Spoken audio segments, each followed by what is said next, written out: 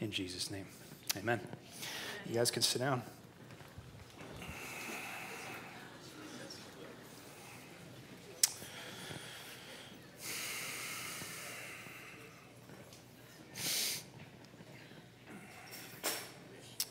You know, there's part of every single believer, no matter who you are, no matter what stage you're in, there's part of every single believer that is still and always running from the Lord. There's this part of us that's just always sort of trying to get away from God. And you say, that's bad news. But here's the good news. God always relentlessly pursues his kids. Isn't that good? That's my whole sermon right there. God relentlessly pursues. He is the one that's working in us. You know, there's such a thing in life as cognitive dissonance. Have you heard that term? I think we've talked about it before up here. Cognitive dissonance. It's this idea that what you say and what you do are not entirely the same things, not congruent. That our decision or our declarations that we believe and our behaviors that we display are sort of different, out of alignment, out of harmony, out of key. There's a funny example of this. Some years back, I lived in Central Point, kind of this ghetto area in Central Point. It was like one of the first years when the fires were really getting bad. Remember when it was not normal to have smoke? It was really bad. I mean, it was so bad, like you weren't even supposed to leave your house. You were like supposed to stay inside. And we had this gentleman, I don't know if he was homeless or not, but he could have been, and he was on his little motorized cart, and he would come by every morning, and he would pick through our garbage cans, and he would get the cans out, you know? Okay, fine. I always just called him Can Stan, because it seemed like a good thing, you know? So Can Stan would come, and he was a chain smoker. He was just like sucking down cigarettes like all the time. And so one time I just went out to try to talk to Can Stan and just be friendly, you know, and he was like, man, this smoke it's ruining my lungs, man. It's like my health is just shot because of the stupid forest management, man. Like these fires are killing my lungs. I just like, dude, you're tripping, man. You're smoking like it's going out of style, right? That's cognitive dissonance, right? You know, this is like you're so out of touch with what you think and what you believe and what you're doing are not really there. It's like your lips don't match. You guys know those foreign flicks? Like those bad spaghetti westerns that were made in Italy in the 60s? Or like those kung fu movies where their lips just don't match? Like, okay, that's cognitive dissonance. Like what you're saying and what you're doing, they're not really lining up. They're not really working together. And there's a lot of cognitive dissonance within the church. Unfortunately, right?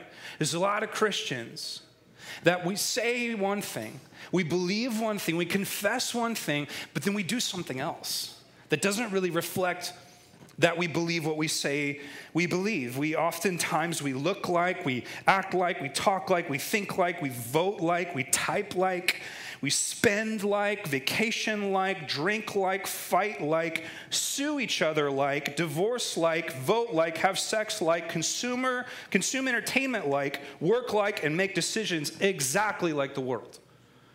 Can we get real? Okay? I'm not saying that we have to be perfect, but there is a reality for a lot of us, and myself included, where sometimes I look at my life and I'm like, man, this looks different than maybe it should. It's cognitive dissonance. And this is universal for the believer. God's working on it. He's working it out. So why am I bringing this up? Today, we start a 4-week series in the book of Jonah. By the way, shout out to Mike Moore. Drew that for us. Pretty rad. Nice job, Mike. Praise God. All glory to God. Yeah, I know you hate it when I do that, but it's cool to see the body using its gifts. Okay, so we start this 4-week journey in Jonah, and here's the thing about Jonah. Jonah was a believer, okay? But he was a hypocritical believer. He was a terrible prophet, probably the worst prophet in the world. I heard someone say the other day, that was kind of funny. This tells you a lot about the way that the stage, the platform, and the evangelical movement works. If you were looking for someone to fill the stage at a big conference, you would have Jonah, right? Because he had a revival, right? But he was a terrible prophet. You know, you wouldn't have Jeremiah. Nobody listened to Jeremiah's message. Poor guy, you know. He was the weeping prophet. Jonah had great results, but he was a terrible prophet. He disobeyed the Lord. He had great cognitive dissonance. Even though he was supposed to be this man of God, this representation of God and his voice, he really is not the greatest example.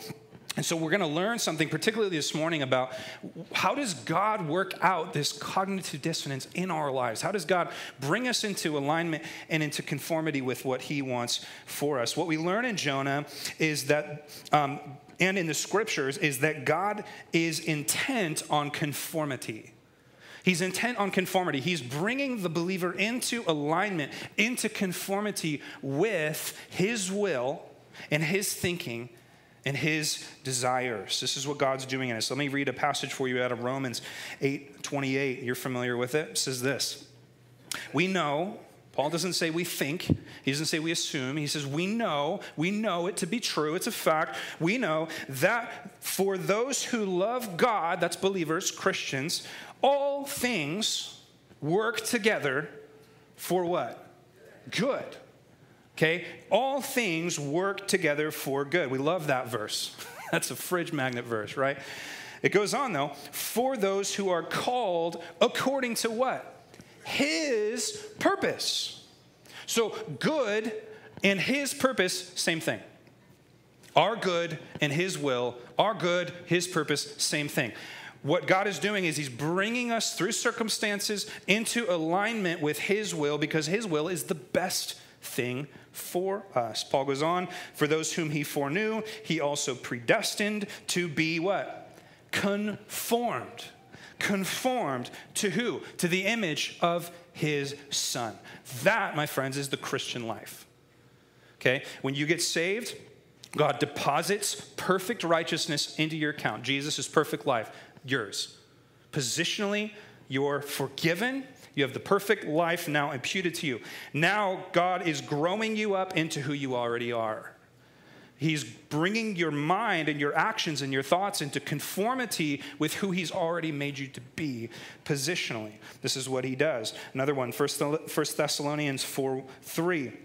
This is a good verse to memorize if you're ever wanting to know what the Lord's will is. God, what's your will? What's your will? What do you want me to do? You want me to buy a red car or a blue car? What do you want me to do? Do you want me to work here or work there? Do you want me to live here or live there? Here's a good one for you. 1 Thessalonians 4:3. For this is the will of God. What? Your sanctification. What does that mean? It means you are being set apart more and more for God's purposes. Sanctification. If you want to think about a picture, think about in the temple. They had the vessels and the tools that were sanctified. They were set apart specifically for the use of the temple, for the priesthood.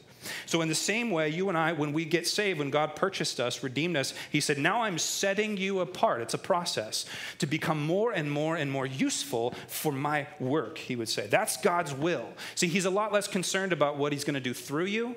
He's way more concerned about what he's going to do in you, sanctifying you, making you useful, making you someone that can be useful. So God wants to grow you to a place where his will and your will become one. One more quick passage I want you to see before we dive into Jonah. John 16, verse 23. You can look it up later. This is fascinating. Jesus is speaking to his disciples right before he goes to the cross. He says, truly, truly, I say to you, whatever you ask, listen to how stunning a statement this is. Whatever you ask of the Father in my name, he will give it to you. Whatever you ask. What could Jesus possibly be meaning? Does he mean if you just slap Jesus' name on the end of it, that you get it? Is that what he means? Well, what does his name mean? His name means his character, his will. Anything, Jesus says, anything consistent with my will, with my Father's will, anything in my name is yes. And then he says this interesting thing. He says, until now, you have asked nothing in my name. In other words, the disciples, you guys don't have a clue what my will is. The disciples were completely tuned out to what God was actually doing in that moment. Okay, but then he says, ask and you will receive that your joy may be full. So what my point is that God is trying to make our thoughts and his thoughts one. He's trying to transform our minds so that our minds think in congruence in parallel with, in conformity to, surrender to his thoughts. And that's what we're after here. That's what we want in Christian growth. Give me the mind of Christ. The apostles talk a lot about the mind of Christ. I want Jesus' mind in me. I want his feeling, his thinking, his doing. See, Jesus was so in step with the Father's will that everything that he asked for was yes. And of course, we have that one example where Jesus is like, can I not go to the cross? To which the Father said, you need to go. And what did he do? He said, yes.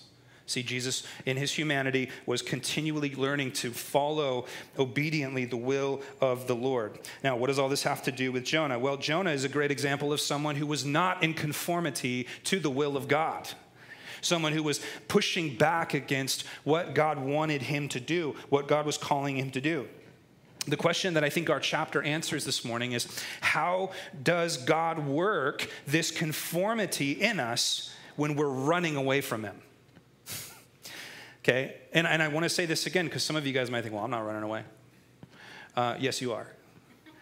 All of us, on some level, are still running away from the Lord in certain areas. There's a lot of layers to us as human beings, you know? We have a lot of room for disobedience. We have a lot of room for us to sort of live in rebellion. So this applies to all of us. We're all Jonah in one way or the other. Jonah is an example for us of how God chases us. Aren't you glad God chases us? He chases us down when we're running away from him, when we're living in rebellion. So let's dive into chapter 1. Now, before we get to the text, I need to give you some background, some overview, some introduction to the book of Jonah. How many of you guys, all you know about Jonah is what you saw on VeggieTales? Okay. Fish slapping, remember that? Does anyone, the Ninevites, like that was their sin. They slapped each other in the face with fish. Okay, just get that out of your head, okay?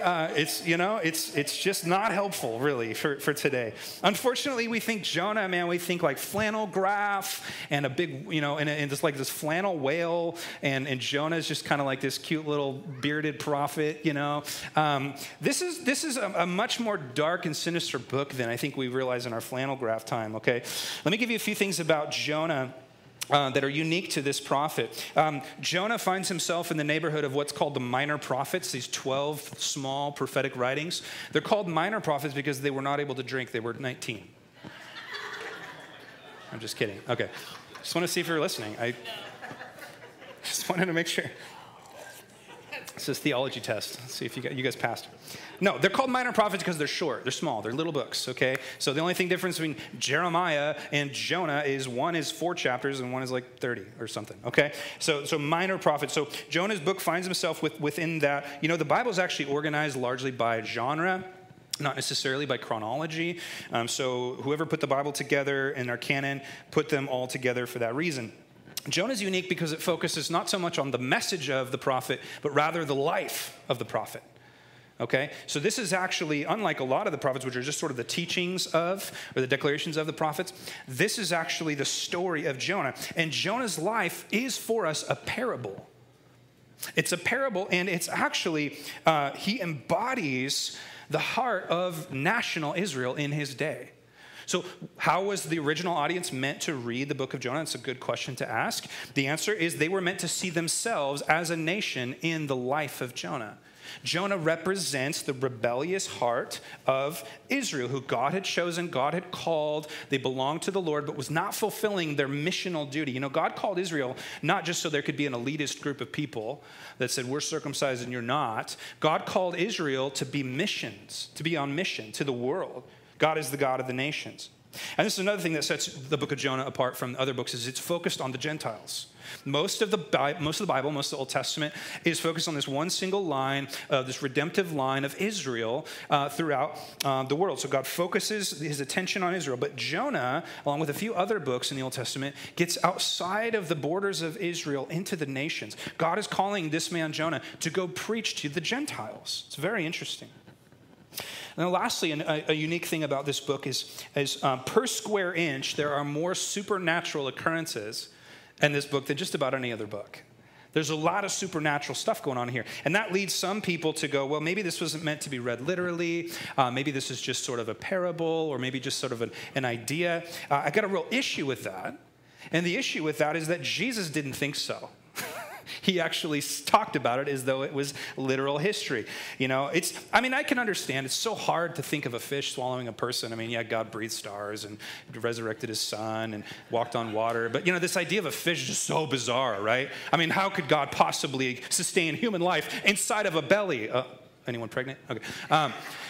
I'm being snarky, but it's true. Okay, come on. If you look at this thing through a supernatural mindset, okay, if you look at this thing through a supernatural, I just say, hi, Sean Paul. I miss you, bro. So good to see you. Glad you're here. Okay, everybody look at Sean Paul. No, congratulations on your baby, dude. Oh, I'm so excited for you. Okay, anyways. This is what happens when your staircase is right next to the stage. Yeah, so it's bad. Love that guy. Okay, anyways, so where was I? Supernatural things. Yeah, okay. Do we have a problem with supernatural things? The Bible is really entirely supernatural things. God is a supernatural God. So what are we to see in Jonah as a whole? Well, Jonah is not about Jonah. It's not about Jonah. You might think, yes, it is. I've read it. No, it's not about Jonah. And Jonah's not about the Ninevites. Maybe you're thinking, yes, it is. I've read it. It's about the No. Jonah is about Yahweh. And it's about Yahweh saving the nations. God is a God who saves. He's the God of salvation. If you want to know the key to the book, it's in Jonah chapter 2, verse 9. It's in Jonah's prayer from the belly of the fish. He says, but I, with the voice of thanksgiving, will sacrifice to you. What I have vowed, I will pay. Listen, Jonah says it, salvation belongs to the Lord.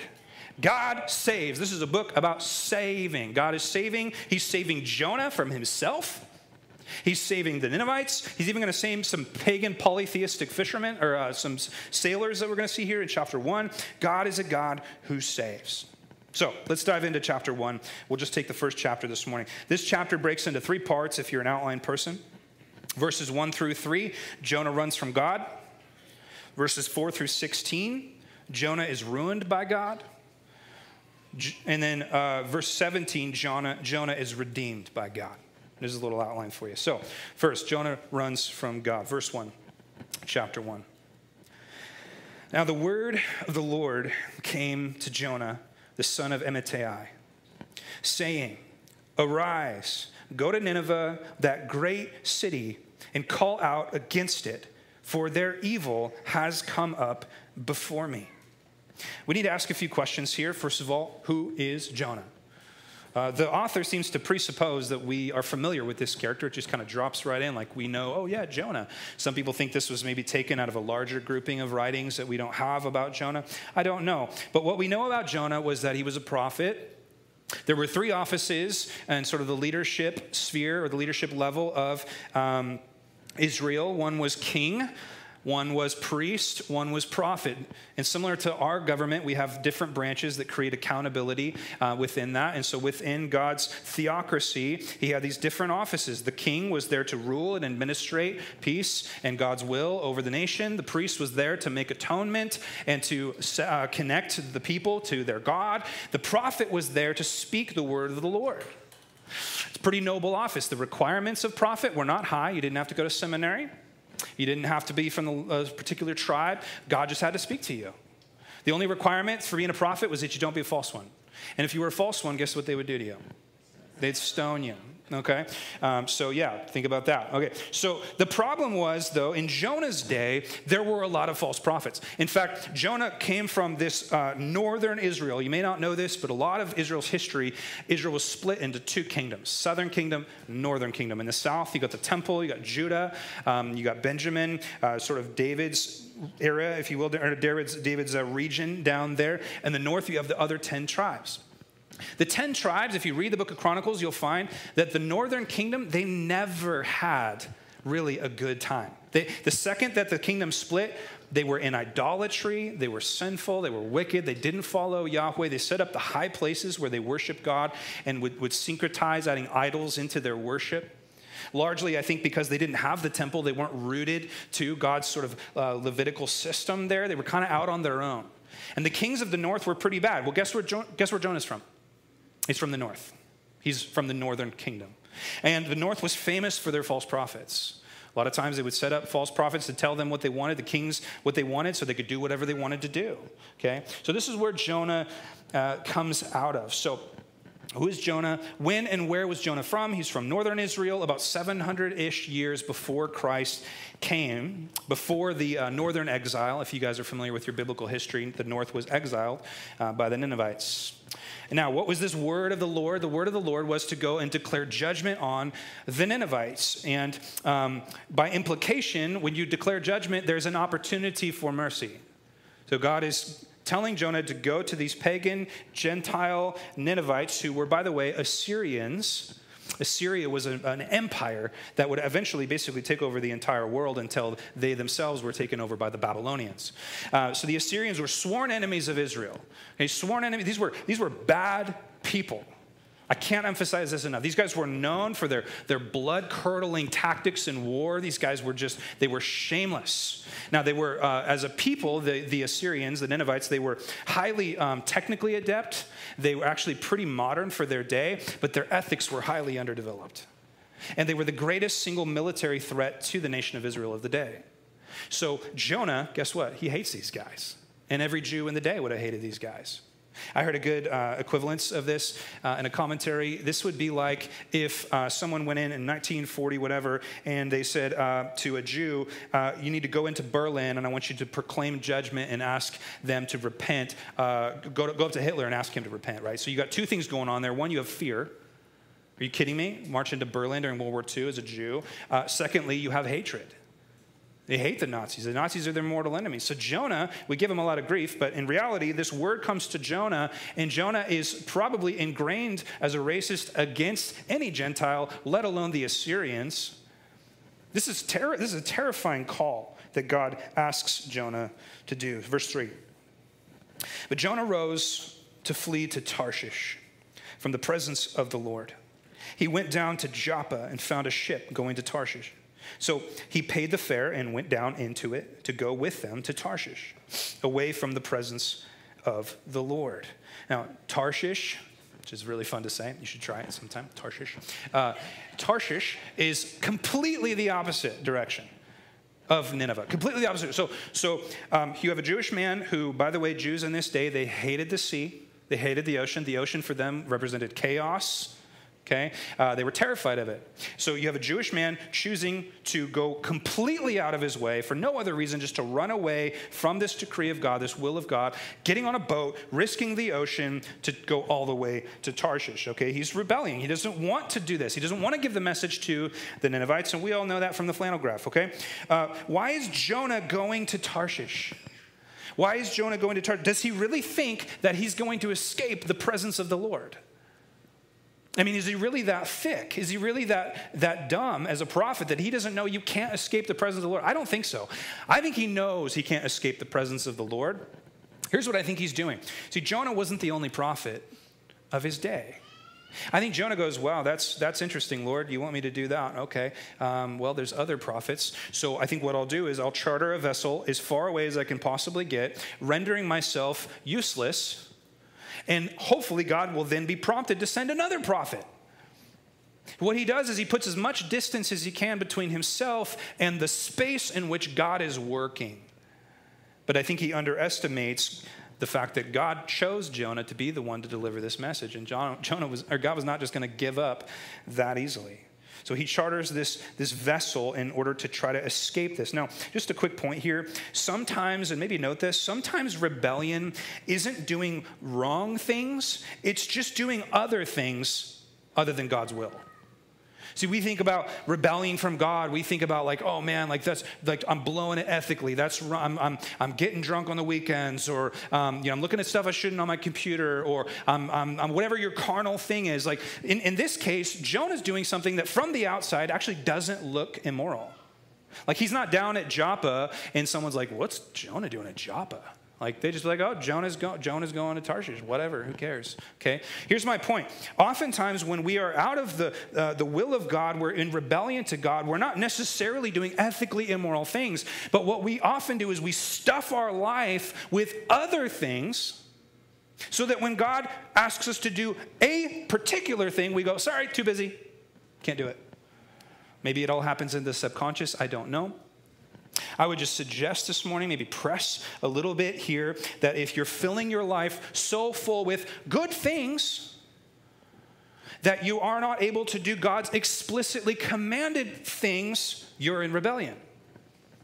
And this is the disease of our generation, is we think we can do more than we can. We don't think about our time like we do our money, that it's on a budget and that we will run out of it. What do you do when you write your budget? You go, okay, rent, that's first. Gas, groceries, that's first. Utilities. Okay, now that we've paid those bills, what's left? We need to think that way about our time. What we often do is we just stuff our life with everything we think would be good and fun to do. And then we go, oh, sorry, God, I just don't have time to get up in the morning and read my Bible. I just don't have time to make it to church. I just don't have time to be in community. I just don't have time to serve. I don't have time to make disciples. I don't have time to lead my family. I don't have time to pray with my wife. I don't have time because, I'm just too busy. So what's your Tarshish? Like, what's the thing that if someone saw you doing it, they wouldn't be like, oh, you're in rebellion. But you know, and God knows, that it's keeping you from doing what he has explicitly called you to do. And there's some real clear commands in the Bible that we don't have to guess about. It's this thing called the Great Commission. The Great Commission was not just for professional pastors.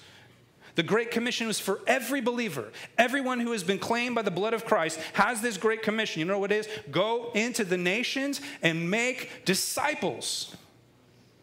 Now, I want you to see this. God's will here to Jonah, it's not nebulous. It's not meta. It's not like God's not making Jonah guess, what's your will? It's clear as day. And we as Christians in the New Testament, we have a clear as day command. That command is to make disciples, teaching them to do all that Jesus said and taught. That's clear as day, right? So ask ourselves, are we doing that? Are we committed to that? Are we committed to the process of seeing people formed into the image of Christ? Are we committed to ministry? All of us, the entire body. And by the way, just a side note here, and you might note this, when we are avoiding God's will, we always try and avoid God's word. We just do. When we know we're not in alignment, when we know that we're kind of running from something that the Lord's asking us to do, we don't like opening the word. And when you go to open your word and there's something in you that's like, I just don't feel like that. Ask yourself, am I afraid that God's going to press on something? Am I afraid that God's word is going to read me? We need to get into God's word because it's in God's word that he brings us back into conformity. All right, verse 4. But the Lord hurled a great wind upon the sea, and there was a mighty tempest on the sea, so that the ship threatened to break up. Then the mariners were afraid, and each cried out to his God. What do we learn here about these mariners? They're polytheists. They all have their own God. It's a lot like our culture, actually. We all build our own little deity in our own image that does whatever we want it to do, right? These guys were these were pagan Gentiles. They each had their own God. Okay, they had a buffet of gods, and each of them are praying to their God. They hurled the cargo that was in the ship into the sea to lighten it for them. They're hoping that if they can get rid of enough of their trade goods that they're trying to get across the sea, that maybe the ship will float a little higher and they won't get buried under these waves. But Jonah had gone down into the inner part of the ship and had lain down and was fast asleep. Okay, why is Jonah sleeping? There's two possibilities, I think. One is that Jonah's conscience was so seared that he's totally fine snoozing while his sin is putting these people's life in jeopardy. Could be. Or I think more likely, Jonah is just trying to find anywhere that he can escape from this sort of this gut-wrenching feeling of guilt. You ever felt so out of whack? You ever felt so sorrowful over something that the only place you could find relief was sleeping? I wonder, is it that he's maybe sleeping? Does this remind you, by the way, of another story in the Bible where someone's sleeping in a boat? Yeah, just think about that. Okay, we'll get there. Verse 6. So the captain came and said to him, "What do you mean, you sleeper? Arise, call out to your God. Perhaps the God will give a thought to us that we may not perish." So this Gentile polytheist captain comes down. He sees Jonah sleeping. He's like, "What are you doing, man? Get up here and pray to your own personal Savior." How embarrassing for a prophet of God to have to be told by a Gentile to get up and pray. How embarrassing is that? Verse 7, they said to one another, come, let us cast lots, that we may know on whose account this evil has come upon us. So they cast lots, and a lot fell on Jonah. That's God's hand working there. He's exposing Jonah. God has a gracious way of exposing us when we're living in sin at the right time in the right way. Verse 8, then they said to him, tell us on whose account this evil has come upon us. What is your occupation? What do you do? What do you do for work, man? You know, that's the question. What do you do for work? What do you do for work? What's your country? What people are you from? And Jonah has to swallow hard and say this, which I'm sure these words coming out of his mouth would have felt so hypocritical. I am a Hebrew, and I fear the Lord. Oh, you do? The God of heaven, who made the sea and the dry land. There's the cognitive dissonance right there. Seriously, Jonah, you know, you do? You fear the Lord? You sure? Because you're in complete rebellion. You're totally running. You're snoozing at the bottom of the boat. Clearly, Jonah for us is a picture of this cognitive dissonance. He did not really believe what he said he believed. Verse 10, then the men were exceedingly afraid. They figured it out. Okay, it's this guy. This guy's the problem. They said to him, what is this that you have done? How have you offended your God, right? For the men knew that he was fleeing from the presence of the Lord because he had told them. These guys are shocked that this prophet is fleeing from his God. Now, just a side note here, by the way, sin never only affects you. Don't ever believe that lie. If this sin doesn't matter, nobody really knows about it, it's not affecting anybody, it is. It's affecting others. It always affects others. Sin never stays localized. It's like gangrene. It spreads. It always spreads. Jonah's sin is now affecting these men that didn't even have a clue what they had on their boat, right? Verse 11, then they said to him, what shall we do to you, that the sea may quiet down for us? For the sea grew more and more tempestuous. He said to them, pick me up and hurl me into the sea.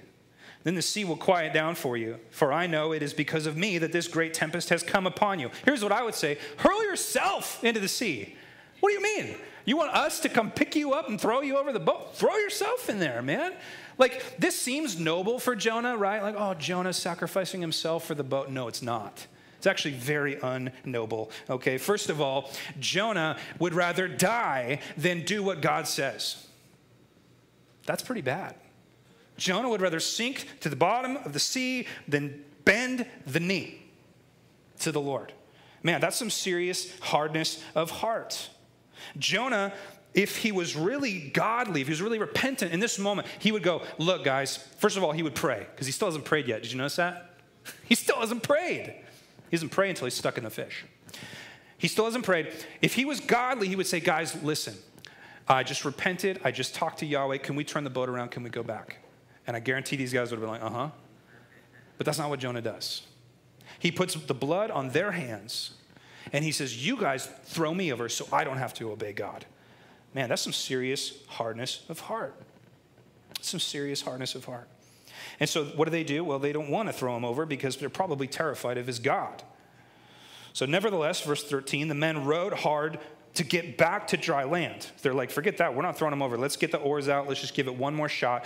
But they could not, for the sea grew more and more tempestuous against them. It's another fun word to say, tempestuous. That's what my brain, if you ever wonder what's going on inside my brain, like that's the kind of stuff that goes inside my brain all day long. It's tempestuous. Okay. Therefore, they called out to the Lord, oh Lord, let us not perish for this man's life, and lay not on us innocent blood. For you, O Lord, have done as it pleased you. So they picked up Jonah, hurled him into the sea, and the sea ceased from its raging. Then the men feared the Lord exceedingly, and they offered a sacrifice to the Lord and made vows. Remember what I said this book's about? What's it about? It's God saving. It's about God saving. Who is God saving right here? He's saving the fishermen. He's saving the seamen. He's saving the boatmen. He's saving these guys that are pagans, that are polytheists. These Phoenician, Gentile. These guys don't know Yahweh. They don't worship in the temple. They're not God-fearers. And yet here in this moment, God has used this situation in such a way that these guys are crying out to Yahweh. Wow. So cool. God saved them through the worst prophet that's ever lived. Think God can use you? What do you think? God saved these guys through a disobedient, rebellious, prodigal prophet. God uses all kinds of things to save. Verse 17, and the Lord appointed, I love that, the Lord appointed a great fish. Doesn't say whale, you notice that? Great fish, could have been a whale, we don't know. Great fish to swallow up Jonah, and Jonah was in the belly of the fish 3 days and 3 nights. Now, I want you to see something here, and that is that this is not meant to be for us a picture of propitiation and justification. God is not demanding the life of Jonah to pay for the sin debt of Jonah. What is God doing? God is correcting and he's disciplining. Okay, in our house, we try to not use the word punish when we're talking about our kids. Why do we do that? Because we try and fail, but we try to be gospel-centered parents. What that means is I'm not looking to punish my kids. I'm not looking to get something out of them for their wrongdoing. What am I doing? I'm correcting, disciplining. There's a difference between discipline and punishment. See, God's not punishing Jonah. God's not angry at Jonah. God's not wrathful at Jonah. Jonah is, believe it or not, he belongs to the Lord. He is a covenant member of Yahweh. He is a Jew. He is a prophet. God doesn't say anywhere that he's not an authentic believer, but he's a rebellious prophet. He's a prodigal prophet. What God is doing here is he's not punishing Jonah. He's correcting Jonah. Do you see that? He's correcting and disciplining and reorienting Jonah back into God's will. We don't have time to go there, but Hebrews 12, if you want to write it down, Hebrews 12, 7 through 11, the author of Hebrews talks about the fact that if we have a father in heaven, what kind of father does not discipline his kids?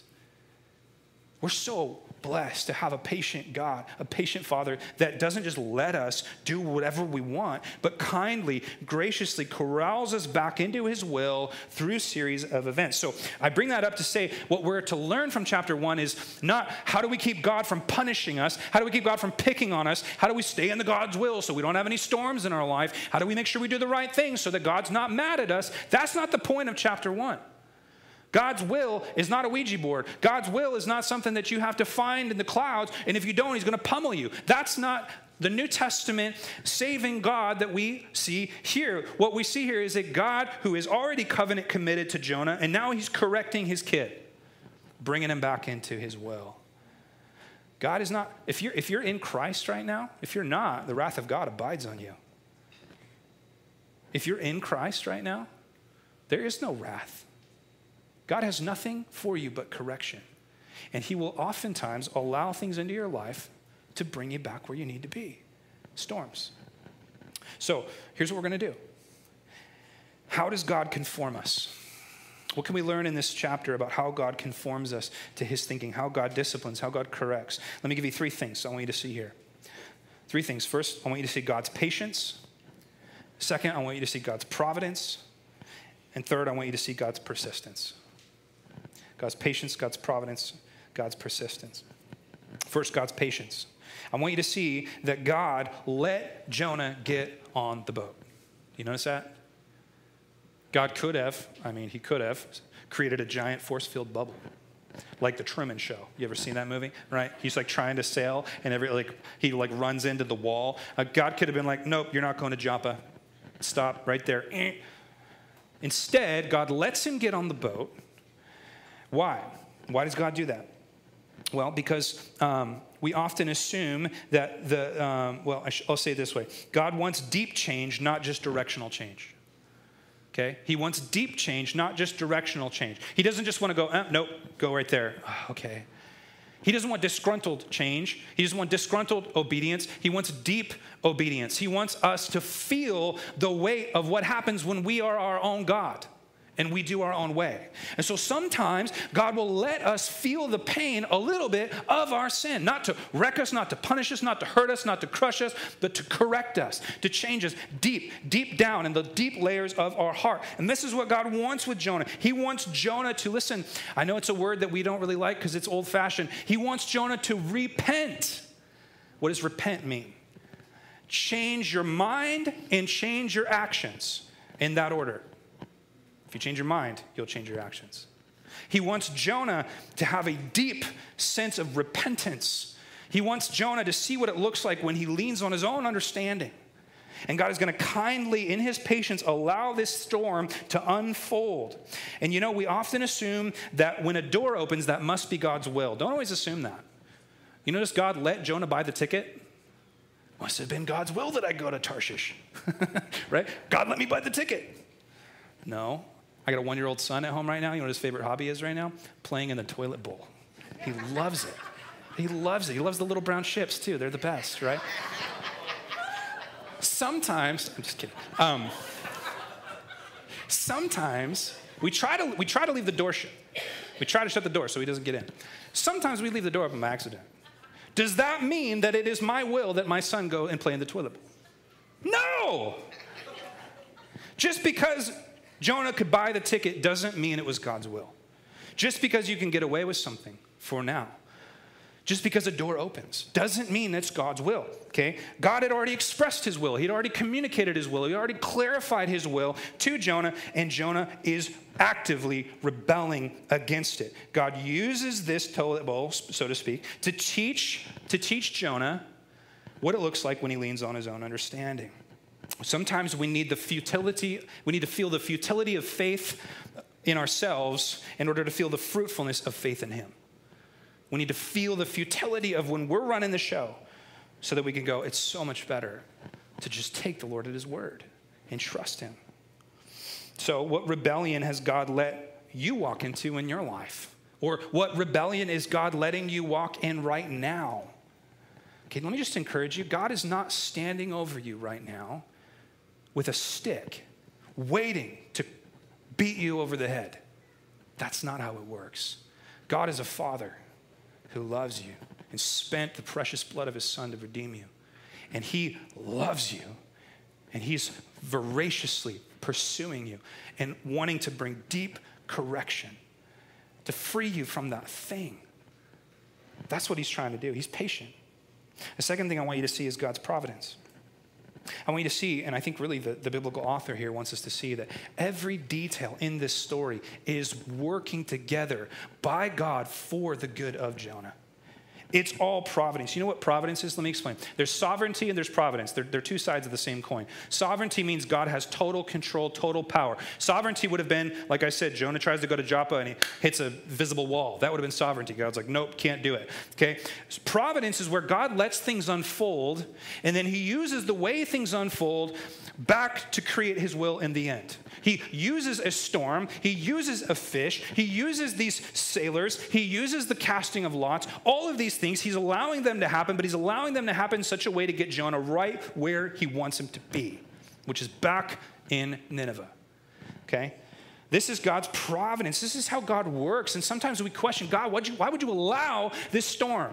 What we do is usually either we question why he allowed it, or we assume that he caused it because he's mean or because he's trying to get at us.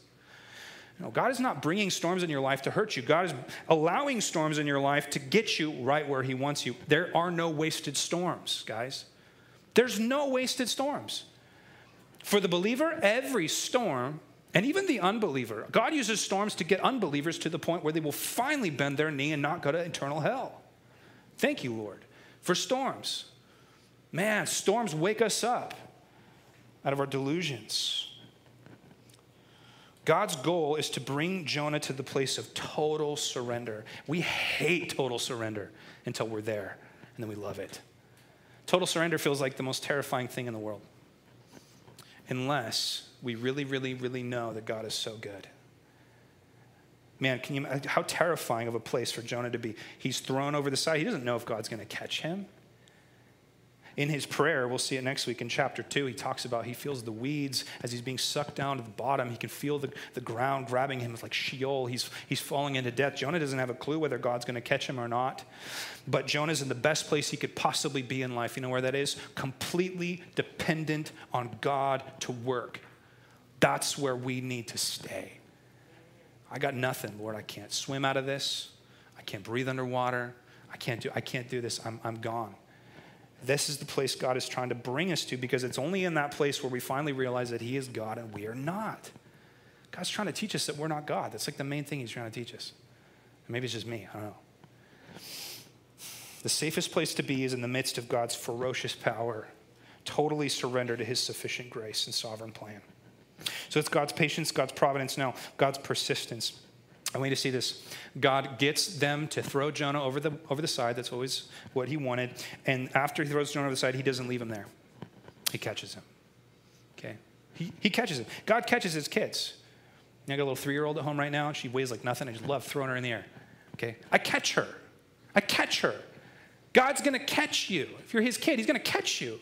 Okay? He catches Jonah, and he catches him by swallowing him up completely in his immobilized grace.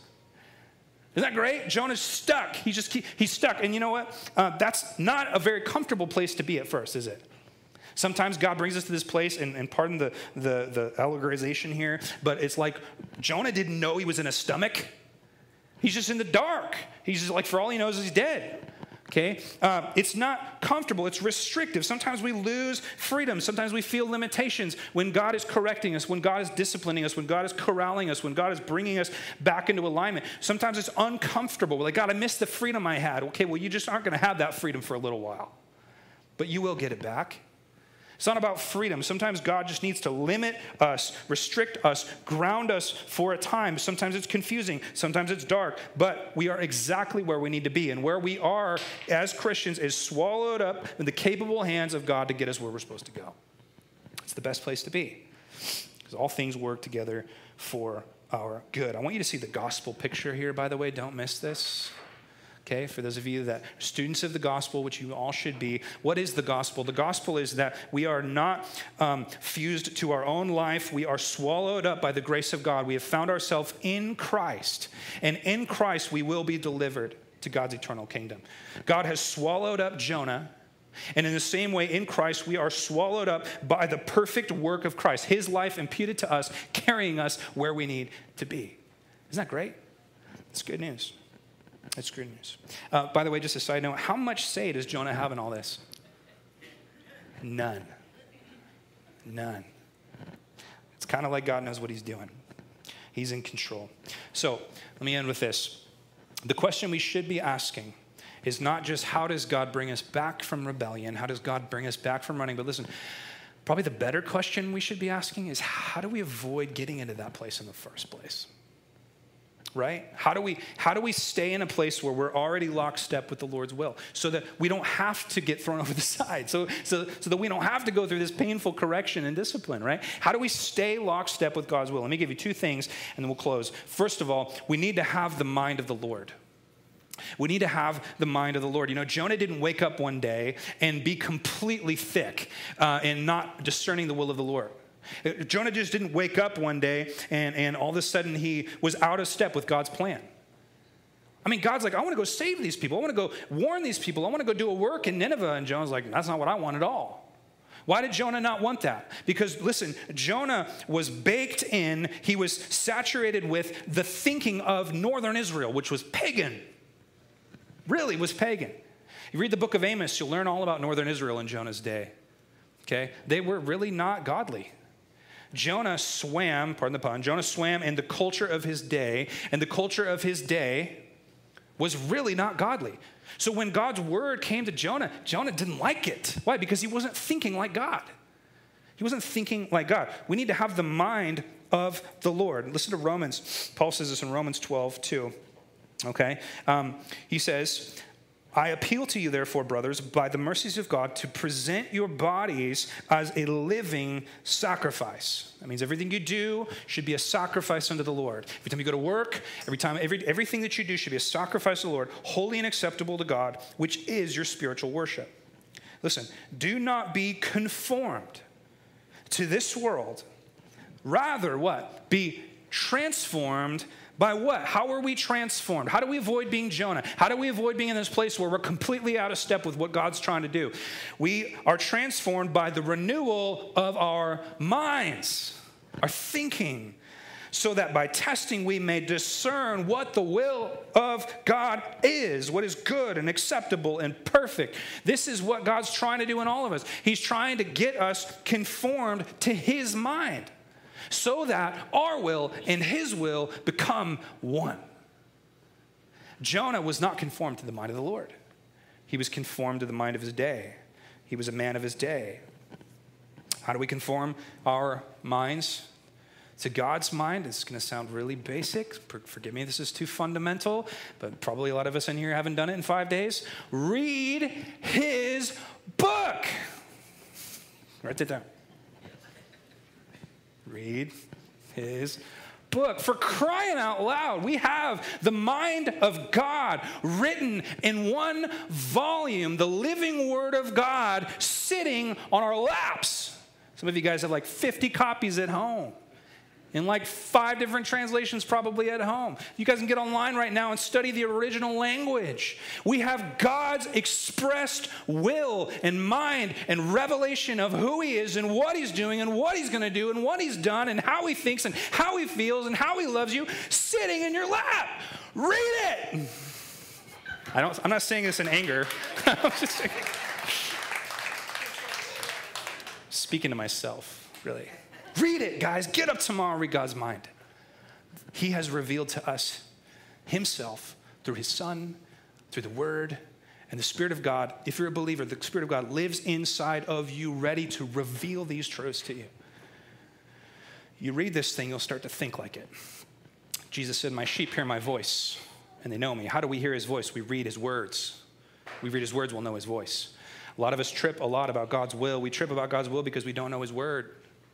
If we knew his word, we wouldn't trip so much about his will. Because we would know his heart. We would know what pleases him. We would know what he cares about. We would know what he thinks about. We would know what he wants. Jesus was so rooted in God's word. Remember, in the wilderness, the enemy came to him to try to tempt him. What did the enemy do? He tempted him with scripture. What did Jesus recite back? Scripture from memory. Think Jesus had a big old King James Bible out in the wilderness?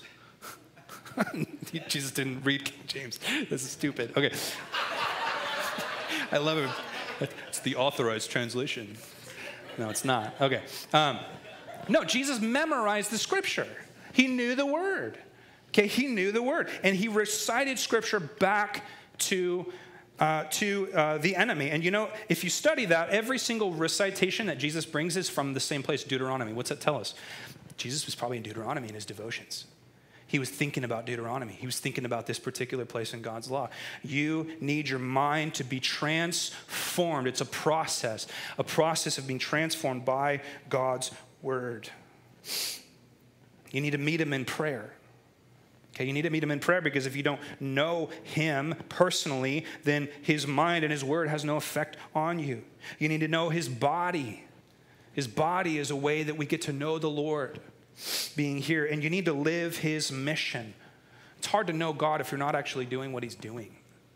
The question for us should not be, what do I want to do and will God bless it? The question should be, what is God doing and how can I help? God, what is your mission? I'll tell you right now, the local church is important to the Lord. Missions are important to the Lord. Sharing the gospel, important to the Lord. Widows and orphans, important to the Lord. These are things that God has said, these matter to me, do them. You're not like Inigo Montoya and Princess Bride, you know, with the sword, right? And we're like, what's your will? No, you don't need to do that. Put your sword away. Read God's word. Okay. I love the Princess Bride. Second thing, how do we avoid the Jonah mindset? And this is the most important thing I'll say. You need to have the greater Jonah. You need to have the greater Jonah. The book of Jonah is not a parable or a picture for us of disobedience. The book of Jonah is a picture that we need a greater Jonah. We need a better prophet. I want you to turn just really quickly. We'll close here. Matthew chapter 12, verse 38. We don't have to wonder how to interpret the book of Jonah because Jesus did it for us. He told us how we're supposed to be reading this book. He mentioned it. In his dialogue, they were asking Jesus for a sign, okay, the scribes and the Pharisees. Matthew 12, 38. Some of the scribes and the Pharisees answered him, saying, Teacher, we wish to see a sign from you. But he answered them, an evil and adulterous generation seeks for a sign. But no sign will be given to it except the sign of the prophet Jonah. How interesting. For just as Jonah was 3 days and notice he doesn't say, for just as Jonah pictured a metaphysical idea as a parable that he might have been in some kind of a fish-like figure. He doesn't say that. Jesus read the Old Testament. You got a problem with the Old Testament, you got a problem with Jesus, okay? For just as Jonah was 3 days and 3 nights in the belly of the great fish, so will the Son of Man, that's him, be 3 days and 3 nights in the heart of the earth. The men of Nineveh will rise up at the judgment. Isn't that crazy? With this generation and condemn it, for they repented at the preaching of Jonah. In other words, Jesus is saying the Ninevites are more godly than you Pharisees. They will judge you in the end. And then he says this, note it, and behold, something greater than Jonah is here. Isn't that cool? What is the something that's greater than Jonah? It's Christ. It's Christ. See, Jonah is meant for us to picture Jesus. Although Jonah was sent to the nations, Jesus was sent to the nations. Jonah was the key to the Gentiles. Jesus was the ultimate key to the Gentiles. Jonah ran away from God's will. Jonah was in rebellion to God's plan. Jesus was in perfect submission, perfect surrender to God the Father's will. You know what Jonah means? It means dove. Isn't that interesting? When you think about dove, what do you think? You think about God's patience as the water was receding in the days of Noah. You think about Jesus perfectly submitted to the Father's will in the waters of the Jordan. The dove comes down as a symbol of God's Spirit. Jesus is the superior Jonah. He's the superior Jonah. Jonah was 3 days and 3 nights in Sheol, in the dark, in the belly of this fish. Jesus says, I too am going to go 3 days, 3 nights in the grave. But listen, I will die the superior death in order to overcome superior death. I will climb out of the grave and bring with me the key to the Gentiles. He's the better Jonah. He was the superior sacrifice that stopped the superior storm. Remember I told you earlier, remember what did Jesus do that reminded us of this? He was sleeping in the boat. Remember that moment? The disciples are trying to get across the Galilee. This crazy storm comes, and Jesus is asleep in the boat, just like Jonah. Except this time, they wake up Jesus, and instead of him saying, I'm in rebellion, throw me over, what does he say? He speaks to creation and says, cease. And the waves stop. That's the Jonah I want to be with right there. That's the Jonah I want to be fused to. That's the Jonah I want to be in. The superior prophet, the perfect prophet, the one who came to calm the storm once and for all, the one that has power over creation. I think we're meant to see a connection there. I really do. When Jesus is sleeping in the boat, I think we're meant to see a connection between him and this prodigal prophet. And the connection, I think, is that Jesus is the superior prophet. What does that mean? It means that if we are united with him, his performance is imputed to us. His prophetic ministry flows through you and I when we speak the gospel. Amen? Put your focus on the better Jonah. So the problem isn't we need to do the right thing, so God doesn't send storms. The problem is we need to do the right thing, so we're not going to get pummeled by the Lord. No. Keep your focus on Jonah, number 2. Keep your focus on Christ. Let his life live through you. And wherever those places are in your life that you're running from him, let his kind and compassionate and capable and sovereign and providential hand reach into your heart where only he can and begin to do work there. So this morning you're going to have an opportunity to come to the table and to take this cup and to take this bread, which is a reminder, guys, of the fact that Christ is the greater Jonah, that he died the greater death, rose the greater resurrection, and that our peace and our joy and our comfort is found in him. So I want to invite you guys this morning to come. Mike, come on back up. Tiana. While these guys are playing, I'm just going to let you guys take it on your own. Normally we take communion together as a group. But this morning, I just want you to take about 4 or 5 minutes, come up, grab it, go back to your seat, work through this with the Lord. Is there an area, Father, that I'm running from you in? Is there something Jonah-like in my life? Surrender it to his kind and capable hands. Let me pray for you. Father, thank you so much for chapter 1 of Jonah. Lord, thank you, Jesus, that you came to be the better prophet. Well, Jonah represents us. He pictures us. We are all like Jonah. Thank you, Lord, that you were not. That Jesus, you were faithful. You were obedient. And we find our righteousness in you. Lord, thank you for your discipline. Thank you for your comfort, Lord. Thank you for the way that you work, Lord, in and through us in the midst of storms. I pray for these guys as they come to the table. I pray that they wouldn't come lightly. I pray they would examine themselves, that I would examine myself this morning and ask, Lord, where do you want to work in my heart? Lord, we love you. In Jesus' name.